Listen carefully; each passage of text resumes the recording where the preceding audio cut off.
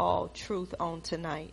And Father, I thank you that it's no longer I who live, but it's Christ who lives in me, because I have been crucified with Christ. In Jesus' name, amen.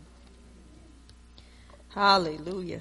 We've been teaching on animosity, and I want to go back over that because I don't know about you. Every time a teaching come in this house, stuff break loose.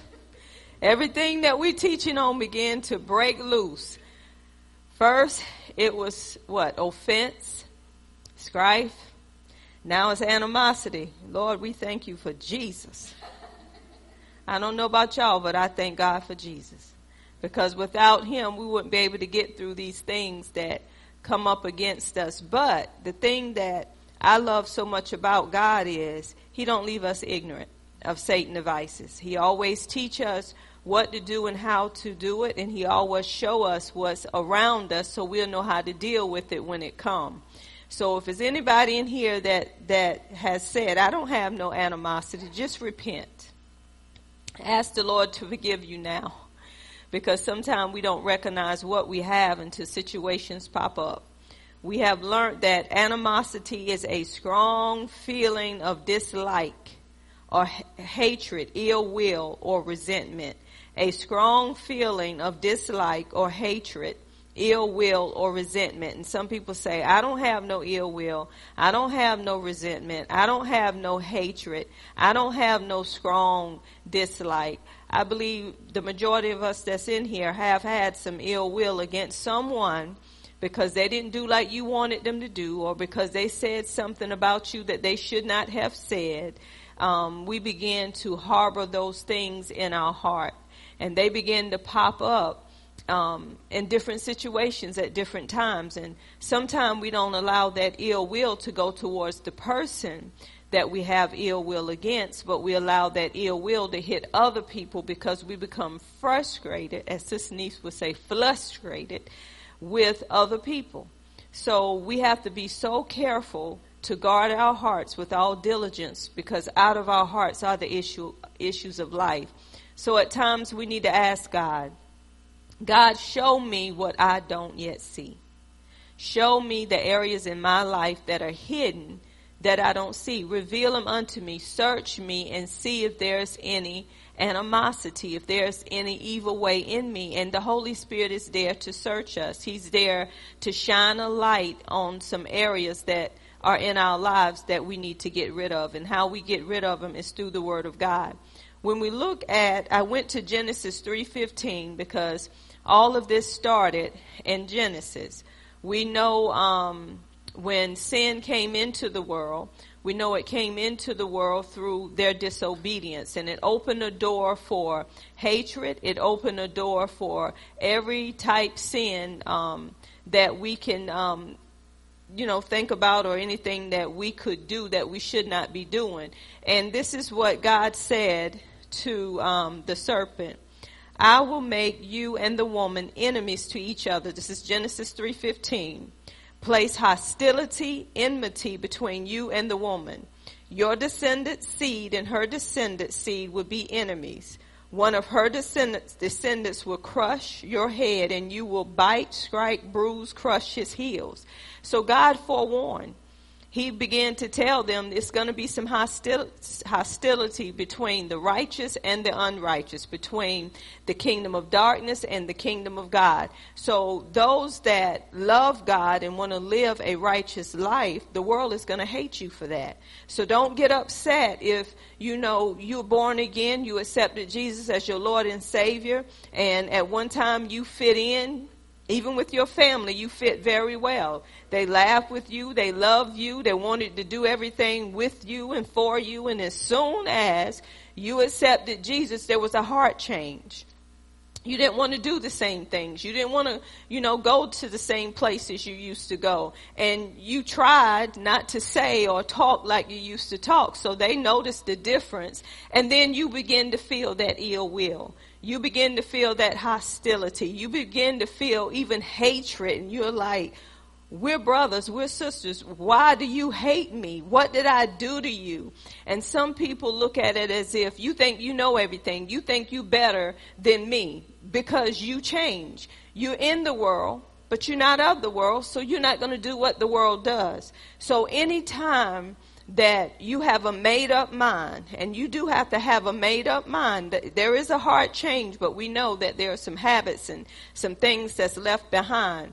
But if you made up your mind to serve him, the Holy Spirit, he kicks in, and he show you different things, and we have to take heed to what the Holy Spirit is saying, and then we can live that righteous life that God wants us to live. I don't know about you, but sometimes I would be in situations, and the Holy Spirit has said, don't say nothing.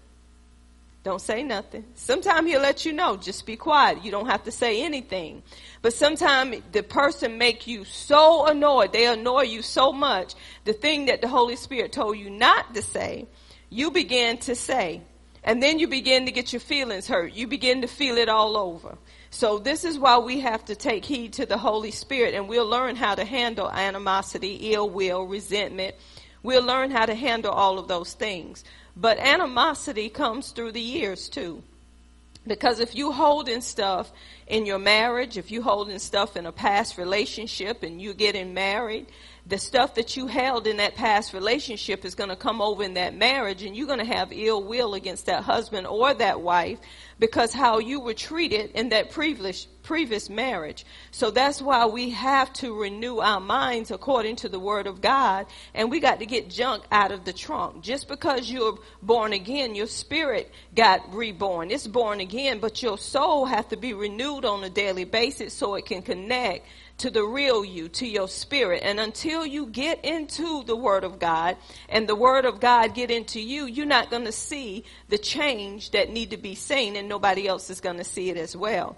So when we look at James chapter 4, verse 4, I'm just recapping on what we went over last week, and I believe the Holy Spirit is going to add to what we went over. James 4, verse 4, in the Amplified it read, "You are like unfaithful wives, having illicit love affairs with the world and breaking your marriage vow to God. Do you not know that being the world's friend is being God's enemy?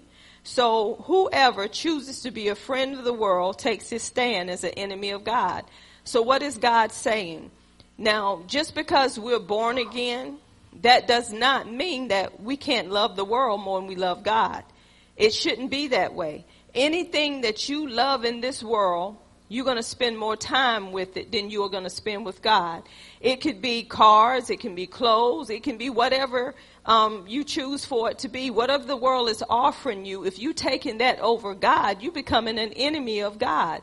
Because you're in the world, but you're not of the world, so you don't do what the world does. So this is what God is saying. You becoming unfaithful to him because you putting things, you putting people before you put him, and that's not how it should be.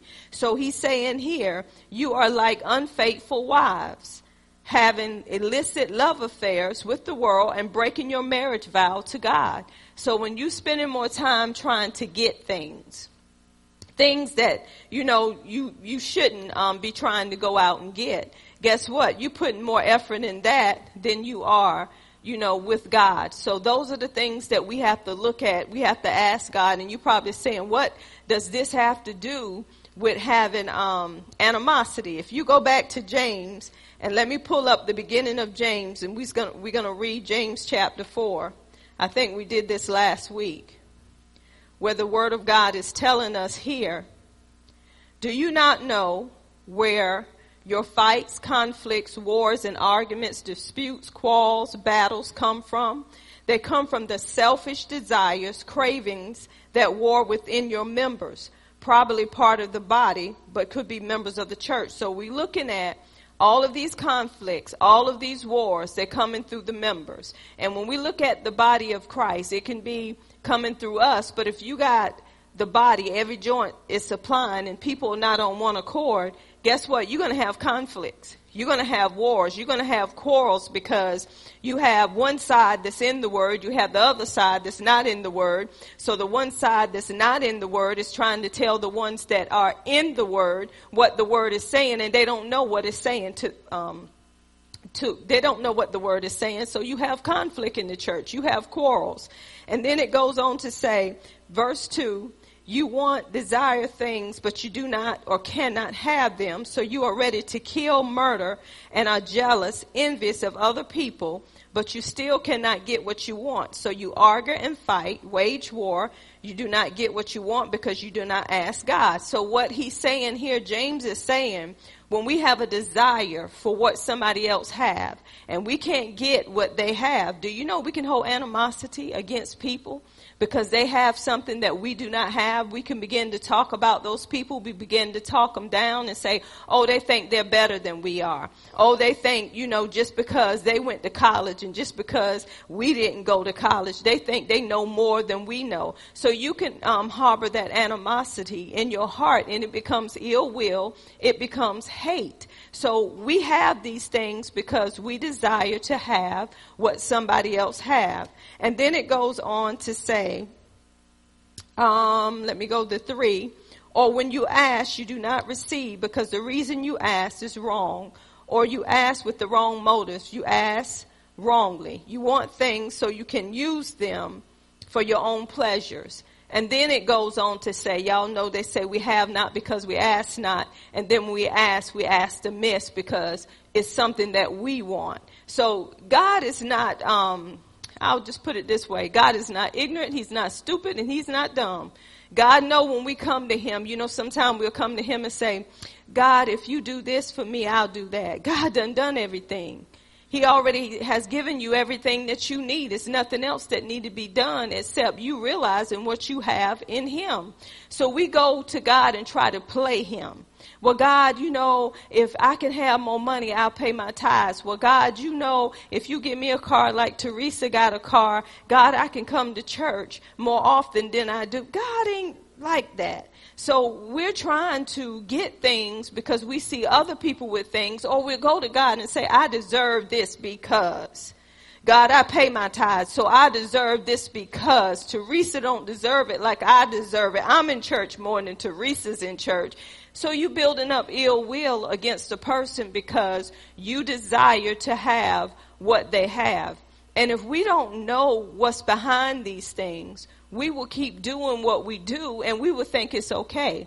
And then we can go into pride. Then we go into quarrels and we go into all of these things. That's why when you get to James 4, he's saying we become unfaithful because basically we're loving the things of the world more than we're loving on God. So when you go after things in the world more than you go after God, that means that you become an enemy of God. And some of us don't even recognize we can become an enemy of God, loving things more than we love God. When we look back at another verse of scripture, Titus 3, verse 3, that's the expanded Bible. And that's what I've been reading out of except for the Amplified. Titus 3, verse 3 says, in the past, we also were foolish. We did not obey. We were wrong, misled, deceived, and we were slaves to many things. Our bodies wanted and enjoyed various passions and pleasures. We spent our lives doing evil and being jealous, envious. People hated us and we hated each other. This is how we used to be, y'all. This is what Titus is saying. He said, this is how we used to be, and this is not how we should be now that we're born again. But you find in many Christians still walking this way. Many Christians are hating one another, and some of it come through position. We get envious of a person because this person is teaching and I should be teaching. I've been here longer than that person. Why am I not teaching? We have ill will against me or have ill will against the one that's teaching or the one that's handling an event. We get ill will against them because we feel like they shouldn't be handling that. I should be handling that. That's animosity. That's ill will. We begin to resent that person. We don't want nothing to do with that person. And it gets to the point that we say, I don't even want to work with that person no more. I don't even want to be a part of it no more. Because, see, we want to have our way because we think we know more than the person that's in charge. Here come pride again. We become envious. We become jealous. See, all of this stuff is fitting in. This is what animosity does. It brings hate. It brings resentment. It brings ill will. and you don't want to tolerate people no more. Let's look at 1 John 2:15 through 16. I believe all of us are familiar with this one. 1 John 2:15 through 16 says, "Do not love the world or the things in the world, associated with the world." I mean, he laid that out. Do not love the world or the things in associated with the world. Now, God knows that women, when we go shop, we're going to go in the mall. You're going to have to buy clothes. You get your jewelry. You get your outfit. You get the things that you need. But if you've fallen in love with certain things and you feel like you got to have it and can't wear nothing else, then you having an illicit love affair with clothes. I'm too good for that. No, I can't wear that. No, I got to do it this way because I got to look good for God. When you leave here and you go to heaven, everything going to be left right there. And people going to see everything you had on. And I pray that it's clean. And I pray I ain't left behind to see nothing. Won't see nothing. Nothing. That'll teach people to come to church and be from the outside and inward. Everything be right?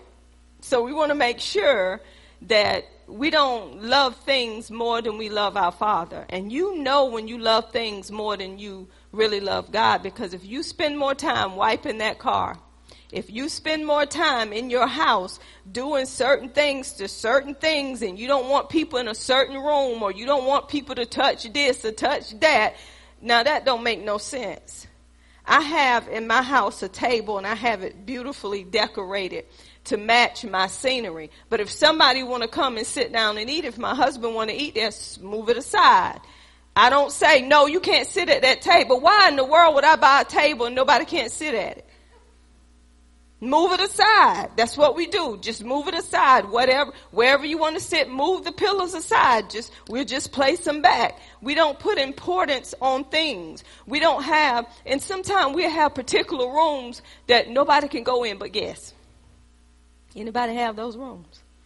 Nobody can go in that front part but guests. Don't you even go sit in there, please, people. It's a just look room. Just look and just come out. You shouldn't have that. Any place, a home is a home where you can feel at home in. That if your husband or your wife or your children want to sit in there, they should know how to sit in there without you saying you can't go in there. You making that a God. I don't care what it is, anything that you admire, and we want to keep nice things, y'all. I believe we can raise our kids and our husbands to let them know this is how we want to keep things, right? Come on, let's just be honest. My husband know me. He know me and I know him. When it comes to a car, I know how he want to keep a car. He want to keep it nice, so he let me know. Don't leave stuff in the car. And he respect me. Don't you leave stuff when you sitting at that table. Man, you left the ketchup on the counter. There's a refrigerator. So we have our do's and don'ts. But I'm not going to worship things, and he's not going to worship things to make me feel like those things are more important than me. If that is happening in your home, that things are feeling more important than you, that's that person God. If you scared to move something in your home because you scared you're going to get a whooping, that's that person's God. Long as things are put back in order, people should not care. Amen. Everybody saying amen, but some people saying, don't you touch my stuff. So he said, do not love the world. Oh, thank you, Holy Ghost. What am I saying on that note?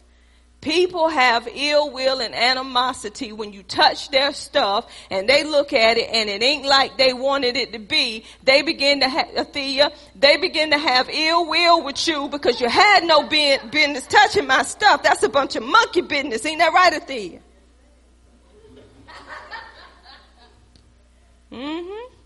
It's the truth. That means you loving those things. You shouldn't. And he goes on to say, if you love the world, the love of or for the Father is not in you. Ooh, that's deep, isn't it? That's very deep. These are the ways of and associated with the world. wanting to please our sinful selves, the desire, the lust of the flesh, wanting the sinful things we see, the desire, the lust of the eyes, and being too proud of what we have, the pride of life, possessions. None of these come from the Father, but all of them come from the world. We're looking at the pride of life. We're looking at the lust of the flesh and the lust of the eyes. And that's what the enemy uses. And sometimes we can fall in these categories and don't even recognize it. That's why God has given us all of these teachings so we can recognize and we can ask ourselves, Lord, do I fall in these categories? Do I have love for things more than I have for people? God, where is my heart? Show me my heart. I want my heart to be for you. In Proverbs 10:12, I like this one. I'm reading out the Passion Translation. I picked this one because it breaks it down more.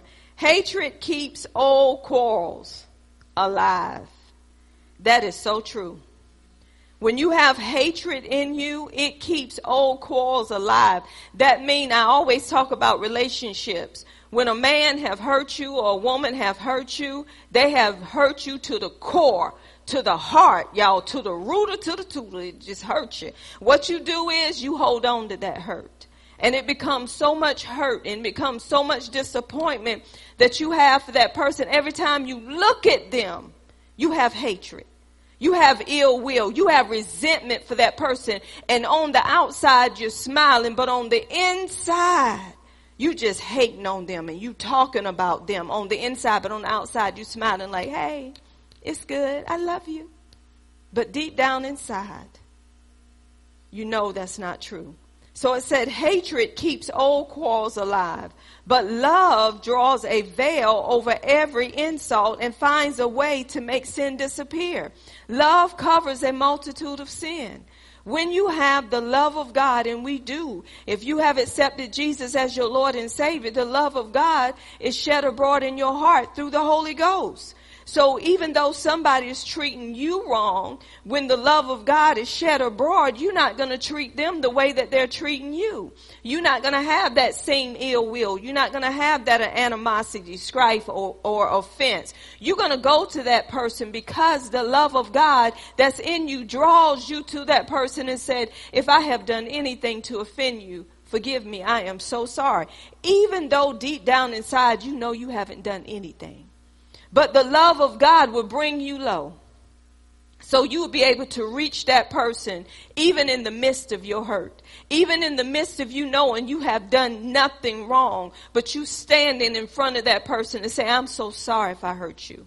I'm so sorry if I said something to offend you. And leave it at that. And the Holy Spirit, He'll work with that individual. And most of the people, y'all, we have to work with most is church folks. Have y'all noticed that? It's church folks. You have to always attend to church folks, the ones that's born again, the ones that's speaking in tongues, the ones that's saying that they love the Lord. You have to spend more time apologizing to church folks than you have to apologize to sinners. Don't make no sense, as my granddaughter say, not one bit. We have to always, well, I'm sorry. And you have to always tiptoe around people that are so offended. Now, it comes a time that you do some tipping. But after 20 years, you should be able to walk in front of them without tipping around nothing because they should already be renewed their mind. I'm not going to tell people to quit tipping. I mean, what I'm saying is after a while, you do need to quit tipping. Because if they ain't got it together, y'all, after a year, they need some counsel. Serious business. If you feel like you can't talk to a brother or sister in Christ after you done apologize, but you still feeling a wall, they need some counsel because they still holding some ill will. They're holding some hatred and they need to be sought down, as Deacon Newton would say. They need to be sought down until they can really search themselves and say, God, what do I need to do to get over this? God, I need some help. Nobody don't need to be in a position holding ill will against people because guess what? The love of God is not coming through them. The enemy know I'm using you all over the church to stir up quarrels. Remember, hatred, what did we say? Hatred keeps old quarrels alive. And the enemy don't want you to see yourself because he wants you to keeping that stuff alive that should already be dead. When something is dead, you don't bring it back to life. Let's look at John 15:15. We're familiar with this one too. If the world hates you, remember that it hated me first before you. So who's forewarning us? Jesus. The world hated him because he brought forth truth. He brought forth the word of God, so the world hated him. And then John 17:14 in his prayer to the Father, he said, I have given them your teaching, the word. And the world has hated them because they don't belong to the world, just as I don't belong to the world. So Jesus is forewarning us, we're going to be hated because the world is going to hate us. The more we bring forth the word, the more we tell them about Jesus, the world is going to hate you. So why are we trying to make the world feel good? Once you give them the word of God, it's time out for us Christians to try to make people like us in the world because we're telling the truth. They're going to hate you. Because guess what? Knowing the truth is what make you free. And the enemy know you the bringers of truth. And he don't want people to know the truth so they can be free. So he want the world to hate you so you will shut yourself off and don't want to deal with those people and say, just go to hell and die. They're already dead. We shouldn't be doing that. We should say, God, help me. Before I even go out today, God, show me, Holy Spirit, help me, lead me, guide me into all truth. Sanctify me in truth. Your word is true. God, whom can I be a help to today? And teaching on this animosity, we have to say, help me, Holy Spirit, not to have ill will against somebody today. Help me not to be frustrated today. Because when you get frustrated, you don't care. You just don't care. You get frustrated, you get tired and say, let them do whatever they want to do. I do not care no more. And then you begin to build up the ill will, the resentment. And we don't need to be doing this as Christians. We need to be showing the love of God. And that the love of God should be growing, not dying out. People should know who we are by his love flowing through us. He reminded me in Esther, in the book of Esther. Y'all remember old Mordecai? Mordecai, he wouldn't bow down to Haman. And Haman was very upset because Mordecai wouldn't bow down to him. And by him not bowing down, he became very angry. He became very angry. He had ill will against Mordecai. He resented him. And guess what he did? He didn't only take it out on Mordecai. He took it out on all the Jews and said, let's kill them all. Do y'all know how bad anger could get? Anger got so bad in this one man, he got a king to sign a decree to kill all the Jews because Mordecai wouldn't bow down. And that's how animosity do it. It does. It grows. It get heated up and it don't care no more. It don't care who it hurt because you've been hurt. And he was let down because that was pride in him. And he said, you supposed to bow before me. You making me look bad, so I'm going to fix you. That's what animosity does. Animosity say, I'm going to fix you. I'm going to get you back just like you got me. Animosity can be a silent killer. It can wait to attack at the right time. So we have to really open up our hearts and ask God, am I holding ill will? Am I holding any animosity or resentment? Do I have a strong feeling of dislike in me for someone? Father, show me. And God is bringing these teachings in this house for a reason. And we need to check ourselves first and say, deal with me first and foremost. Because if God deal with you, you'll be able to deal with others. And you'll be able to recognize the animosity and the ill will and all of that. And you can begin to pray for them and say, Lord, they know not what they're doing. Forgive them. And you won't take it to heart. Amen. I pray with this part that I have went over with animosity. So far it's been offense, strife, animosity, pride. That's a big one. We could have stayed on pride. So we're going to keep it moving as the Holy Spirit give it to me. I'm going to give it to y'all because part of this ministry is to root up and tear down the strongholds off of God's people. And sometimes we don't know that we have strongholds. And strongholds is coming from beliefs that we have held in that was wrong. We're believing something opposite from the truth. So we have a stronghold. We have a fortress. We have a wall that need to be broken down so the word of God can come through so you can live that life that God has called you to live. Amen. Do anybody have anything on animosity that I have been teaching that you have noticed or have happened in your life that you would like to share on tonight? We all helpers of one another. Amen. Terry, you got your hand up? Come on and get the mic, Terry.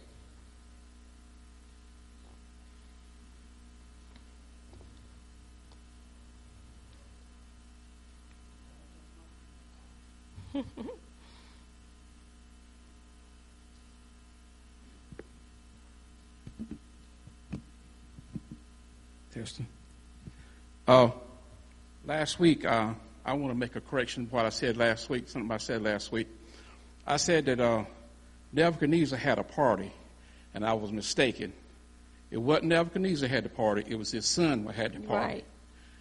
And Nebuchadnezzar had the dream, but everything else I said about Nebuchadnezzar was true. Right.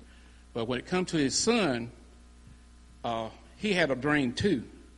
And the handwriting on the wall, that he had so much pride to, because he used vessels what come from Jerusalem, the cups and stuff, and when they had the party, they drank wine and stuff out of the cups. And he was bragging about what he had done. And when he had the vision on the wall, the handwriting on the wall, it scared him so bad. He talked about how bad his knees were shaking. Because it scared him to death, really. So he called a musician and soothsayers to interpret it, but they couldn't interpret it. So they called Daniel, and the queen told his son that Daniel was a man was full of the Spirit from God, could interpret the dream. So Daniel come back and interpreted the dream. That it was 3 words. I can't pronounce them words, but it was 3 words. He was weighed and judged, and the kingdom was taken from him. But also that the son, that night, he died. But I was going to say that, as Mr. Elijah said, that was pride. His pride was his downfall. Amen. And that's what I had to say. Amen. Can y'all tell how excited Brother Terry was to bring that? I love that. He was so excited, so I can tell that he was in it, in the Word of God, because it do bring you that excitement to bring it on, right? My wife helped me out on that. Well, good.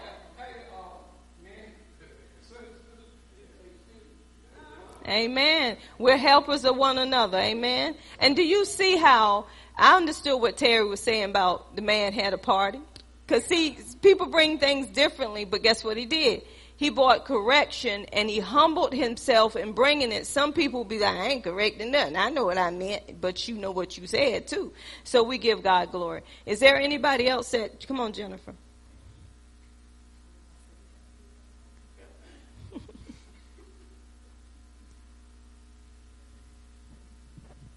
Animosity. When you started giving the description of that last week, and we look at we should. I look at myself first because I'm like, I ain't got time to mess with y'all by the time I get done with me. But there's 2 things I hate to stop and get gas, and I hate to go to the grocery store. And so on Saturdays, if I have to run into Burgal, my mom will be like, well, can you go to the Pig and pick me up? And it'll start with 1 item, and then she starts a list, and I just feel myself cringing up. And I said, God, that's animosity.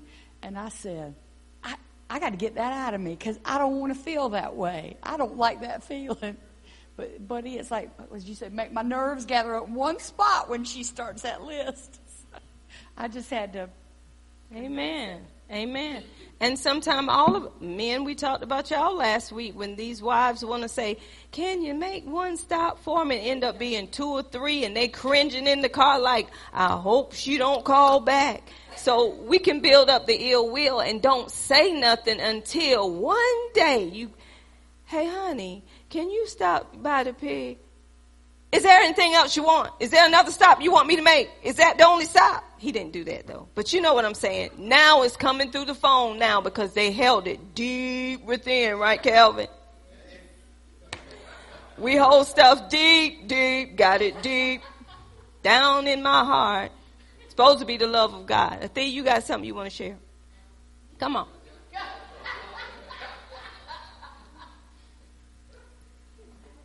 Come on down, Lofton.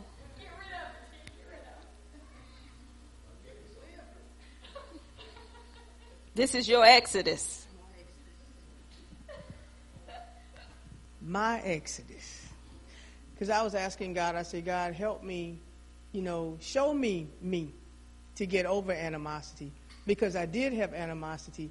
Because, sometimes people can say things to you and in the past, and then they say something to you again, and it's like what they said in the past, way back when, comes up, and it's right, it's fresh, it's new, you smell it, you taste it, and there's animosity. And I said, Lord, then you make an excuse. Now they know what they're doing.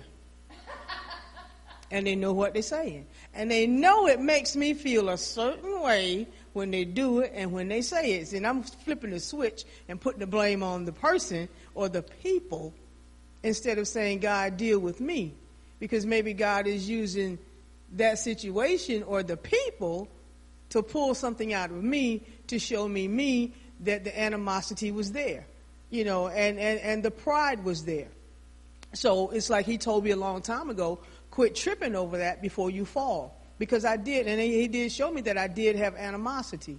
And then when you mad with somebody else, and then like you were saying, my mom would say, well, you going to Burger, I'll stop by and get me a money order. You were just in Wallace. But that's my mom. So Jennifer, that's our mom.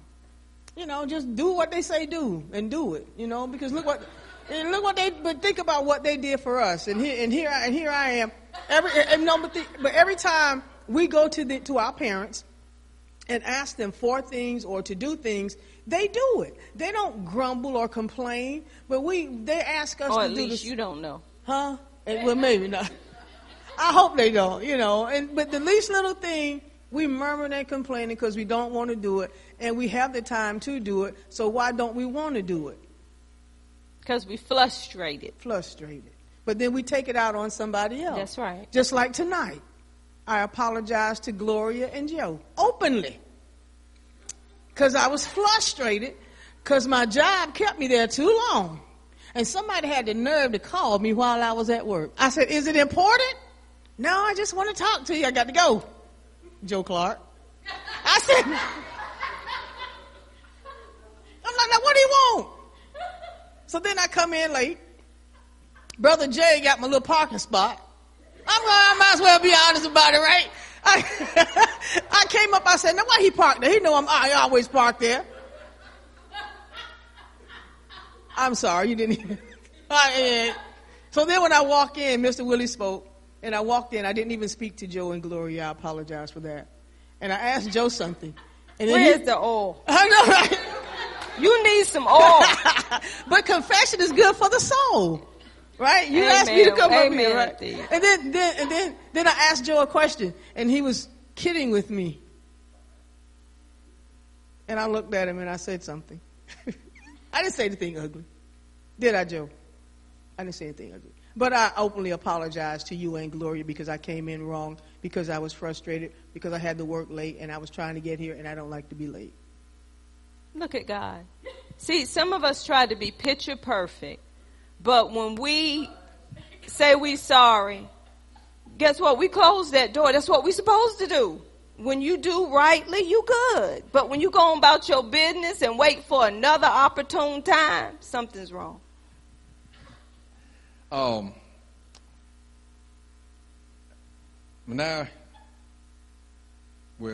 when I would get guys to help me cut grass to weed for me, I used to get upset because they didn't do it the way I want it done. So wife used to tell me, so honey, people not going to do the yards like you do it, just thank God for they all helping you. I said, well, they ought to know how to weed eat at least, but I used to get upset, but now when I do get help, I have to thank God for what they do, you know. I could have got animosity 2 weeks ago, but I didn't. I had this guy that helped me 2 weeks ago do some yards. Is it get off our chest tonight or what? He did. He was doing. He kept bragging on how fast he was. And you know, you do a good job. You need me to slow down? Or you want me to speed up? So, you doing good? Yeah, bragging. So we did some yards. We got to my house. I do my yard, my neighbor's yard. So we did my neighbor's yard first. It was getting late. He did pretty good. So he went to do my yard while I was in the neighbor's yard. When I got to my yard, he tore it slap up weedy. It's been 2 weeks, my grass didn't grow back yet. I mean, he lit a weed down to dirt, no grass there. And when I was hollering, trying to stop him. My wife, she heard me hollering at him out the window, through the window. I said, "Hey, stop!" He weeding around my driveway. You don't have to weed eat that. I just left it alone. And my grass didn't grow back yet around my house. So I had a guy hit me weeds last week. I said, "Man, you got weed in my yard. It's okay." He said, "Man, who tore your yard up?" He said, "Who?" I wouldn't even tell him who done it, you know. But I didn't get upset. I just knew that to hire him back. So. Come on, Jay. I guess it's get off our chest week, right? But everybody's understanding animosity, right? Tyson, you next. Well, you know, I came in and I was listening to the teaching. I know you said that how you can become enemies of God, and I know I hadn't been in the past previous teachings lately, but I know that being like a love of the world, I mean, it can be a lot of things, like you said, pride. And when you think about pride, you know, sometimes, you know, when you're like in like different situations, you might have like maybe one going on or multiple, and then, you know, you start getting like really frustrated and start feeling the anger. And then you start getting to the point that, hey, you know, I'm always right. You know, like in this situation, I'm 100% justified. This one, it's like, you know, the other person's like all the guilt's them, and, you know, like I'm totally innocent all the time. You know what I mean? And we know it's not like that. So, I mean, you know, like when I go through like personal issues like family or this or that, you know, a lot of times I always kind of see myself as always being the guy totally in the right. And I don't care who you are, me or whoever it is, everyone's got some wrong in some situation, even if it's not that particular situation, or if it's that situation, it could be, like I said, several. You know, there's something going on there for you to keep feeling like you don't have to apologize. That's right. And one of the things, I mean, you know, I'm sure Siobhan could tell you everything, you know, when like a person like really gets me upset. Now, I'm not saying I do this to her, but she sees how I am. Like when someone like really gets to me like that, I kind of like shut them out and I just don't talk to them, you know. And then, so you think about it, so prideful, and you talk about that, but then also like materialistic. You want to be, you know, the best looking dude, or you want to smell the best. You always want to be groomed. You want to have the nicest clothes, nicest shoes, and you become lovers of like materialistic things. You get so materialistic that you just say, hey, you know, every time I go out the door, I got to look hot. You know what I mean? Or I got to, you know, look like this. And I know sometimes I can get like that. In a way, I'm kind of self-conscious because of this. You know what I mean? But, you know, sometimes you just always want to look fashionable. You always want to smell good. You always think you're right. You know, then, you know, when someone says or does something and you already got animosity, you know, and you already think, you know, you got it going on with this and that, and then they say something, and then, you know, you kind of got like mixed emotions, you know, then you're ready to snap and burst. You know what I mean? So pride can be always thinking you're right, or always kind of walking with your chin up a little too much, and then when someone pops it and get knocked down a little bit, you know what I mean? I'm just saying, yeah. It hasn't happened to me, you know, not over the years, but I ain't gonna say, you know. But then you're always thinking about, like, you know, the attitude. I'm always right, or hey, I always got to look good, or hey, I'm gonna do things my way. I don't want to listen. I want to be hard-headed. I don't want to come to church. I don't want to be on the word. And then when you start staying out of church so long, your whole attitude changes, and then it's like, you know, is every time you look at someone, even if they're like, you know, true God-fearing Christians, you feel animosities because it's like, you know, you always feel like your way is the right way, and you don't want to hear no correction because it's the total opposite of what you want to do and the way you want to think. Amen. So that's, you know. You wrapped it out. Come on, Tyson. And I can say this. God wants us to look good, and Lord knows he wants us to smell good. Amen? But he don't want those things to overtake us, have us. That's what Jay was saying. Sometimes we can be so fashionable that we'll know heavenly good. All right, my situation was years ago, my wife and I, we have 4 kids. And, you know, you got family members that it just seems like sometimes you look up, seem like they got everything going the right way and you didn't. And it got to one point in my life to where, you know, we always have this self-righteous, we always have a little self-righteous saying that we just want to have a good family, do everything right, make sure everything go in order. Well, nobody knows when old trouble comes along. My point is, my wife and I, when we was coming up with our family, sometimes you just didn't have the way you would like. And some of your family members, they're not where we are in Christ. And this has been years ago, and it seems like they had everything. And we can have a function in somewhere, and my wife and I used to be the ones that, after the end of the function, and I know I love God because I can come say this now. At the end of the function, my wife and I, you know, or I can be by myself sometimes with the kids, and we'll be the ones that they'll say, give it to them, give it to them, give it to them. They got them children. They got to feed them children. and sometimes at that point, some of them will do it over and over again, but the Holy Spirit lets you know that they're not true with it and wholehearted with it. They'll talk about you to somebody else or another family member. So all of a sudden, I started giving it to God because it started building up, even when you come to these functionings or something with your own family member and family members. And I wanted to get back at them. I wanted to show them that I can do it too, you know. But God had me to sit there. And he says, humble yourself. Humble yourself. You need it. Now humble yourself and go amongst them. And you take it. And you be grateful. No matter what they think, no matter what they say. Mm-hmm. And I did it for years. Well, lo and behold, as I got to know Christ, God showed me that it wasn't about money. It wasn't about making them happy. It wasn't about nobody but him. He showed me that. He told me, said, Tyson, if you will humble yourself and serve me, I'll show you great and mighty things. Mm-hmm. Church family, I waited for years. Our kids, they grew up. This past weekend, I want to share this with y'all. All of the family members that usually don't go nowhere because they be sitting on their posts, managing their own things. We had my son's graduation. God allowed them to, the ones that always talked about you, the ones that always that say they was higher than you.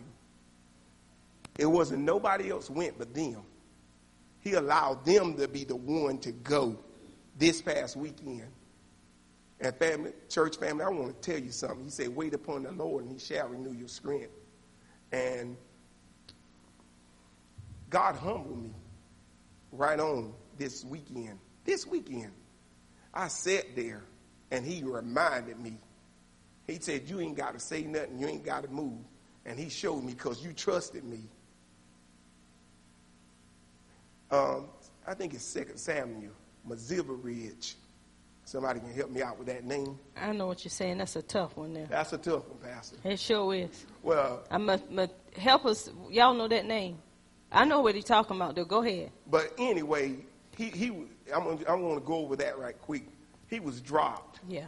at 5 years old. Am I saying that You right? you got it right. Mm-hmm. He had promises on his life, and he was dropped at 5 years old, and it caused him to be disabled, and because of that, he got left behind.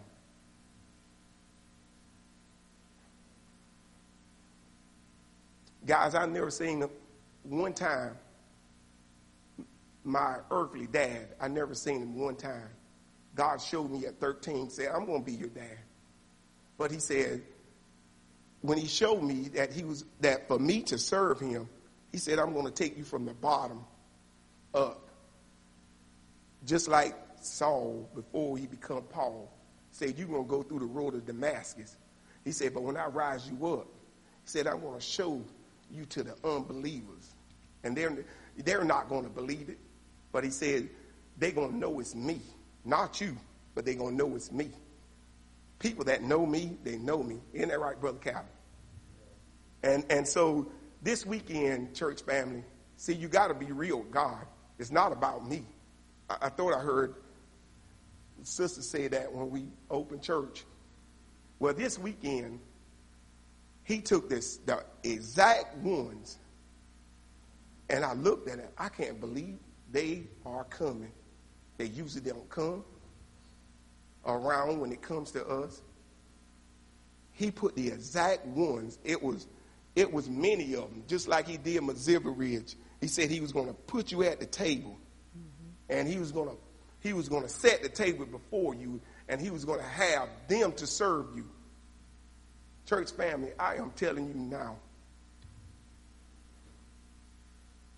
didn't have to say a word.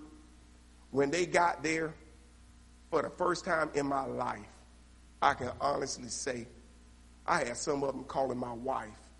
We've been together 33 years, and she know I'm not lying. I had them calling my wife. Where you at? Come on, come to my place. For the first time in our life. So I want to tell you, it's not our time. When God got a promise for you, it is so. Only thing you had to do is trust him.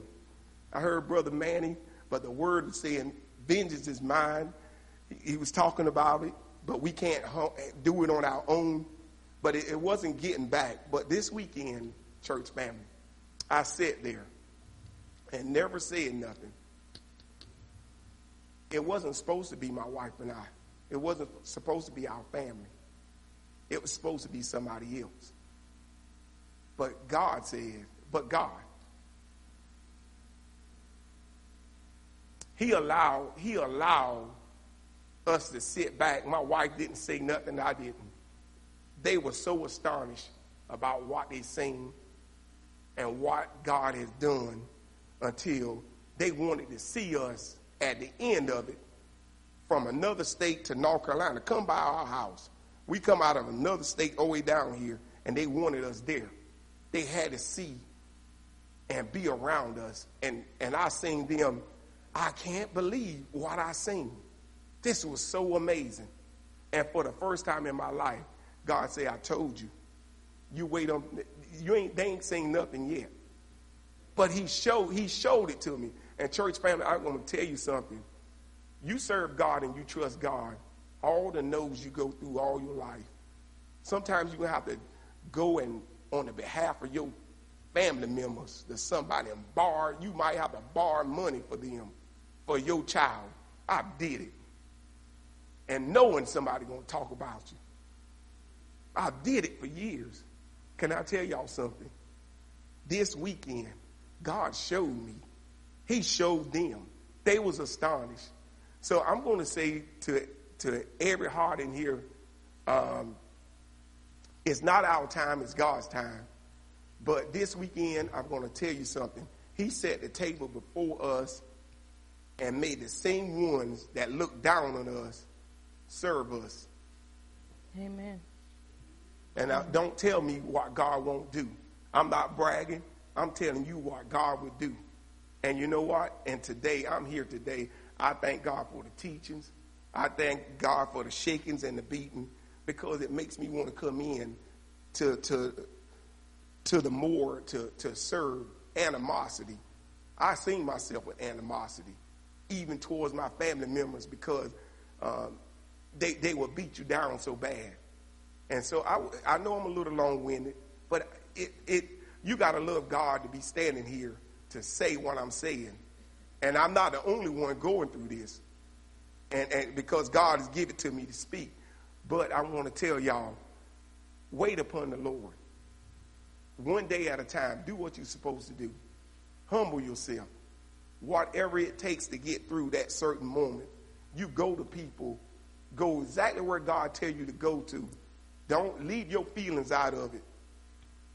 Because I'm going to tell you right now, if you do it right, by God, his word is true. And he will not let you down. So I give God the glory. I thank God for it. Amen. And I want to say, with Tyson and all the rest of us in here, all of us have went through something. But when we take that word and we get that word in us, we can continue to do and be whom God wants us to be. And I want to say this again. Congratulations to all of our graduates. Because in this house, we got doctors, we got nurses, we got social workers, we got even a brain surgeon, what is it? Help me, Sonia. Neurologists. Come on, we got it in this house. God brought it through this house, y'all.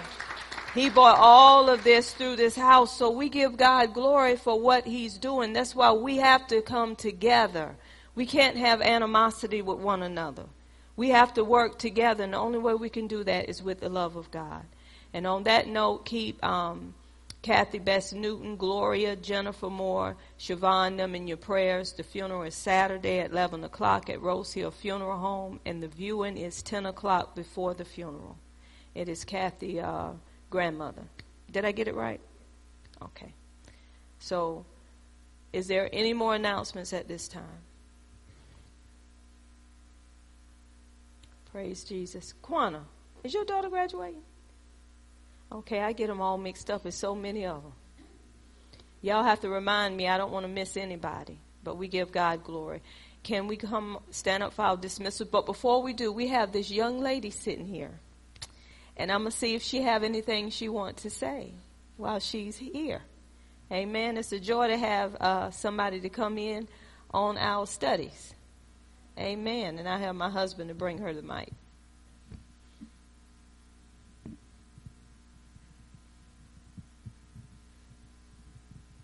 First, I would like to say, let's give God the glory for Amen. everything that has been said.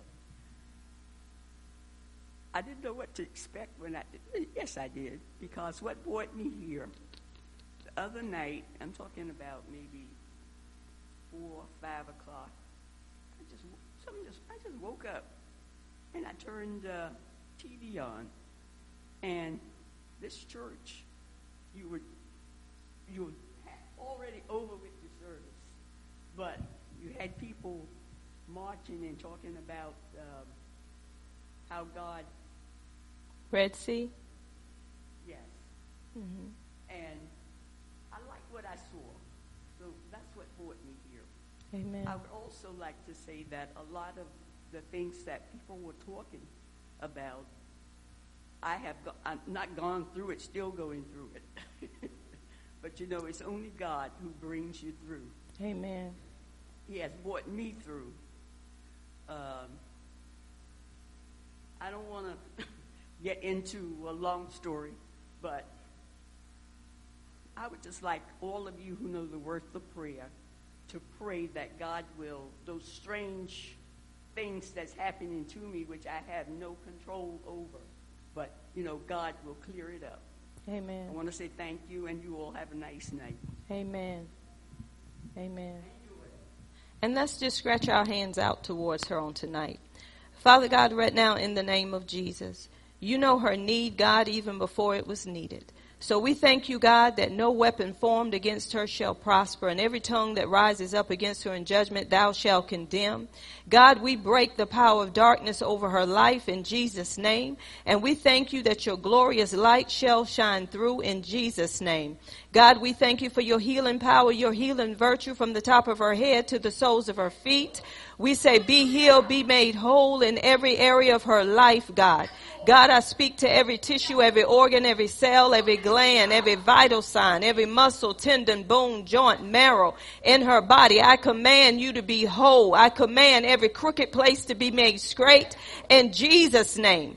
Now, God, we thank you, God, that she's already the healed, not going to be healed, but she's healed physically, spiritually, emotionally, physically, financially, right now in Jesus' name. And we just thank you for it. We praise you for it, and we give you glory for it in Jesus' name. Amen and amen.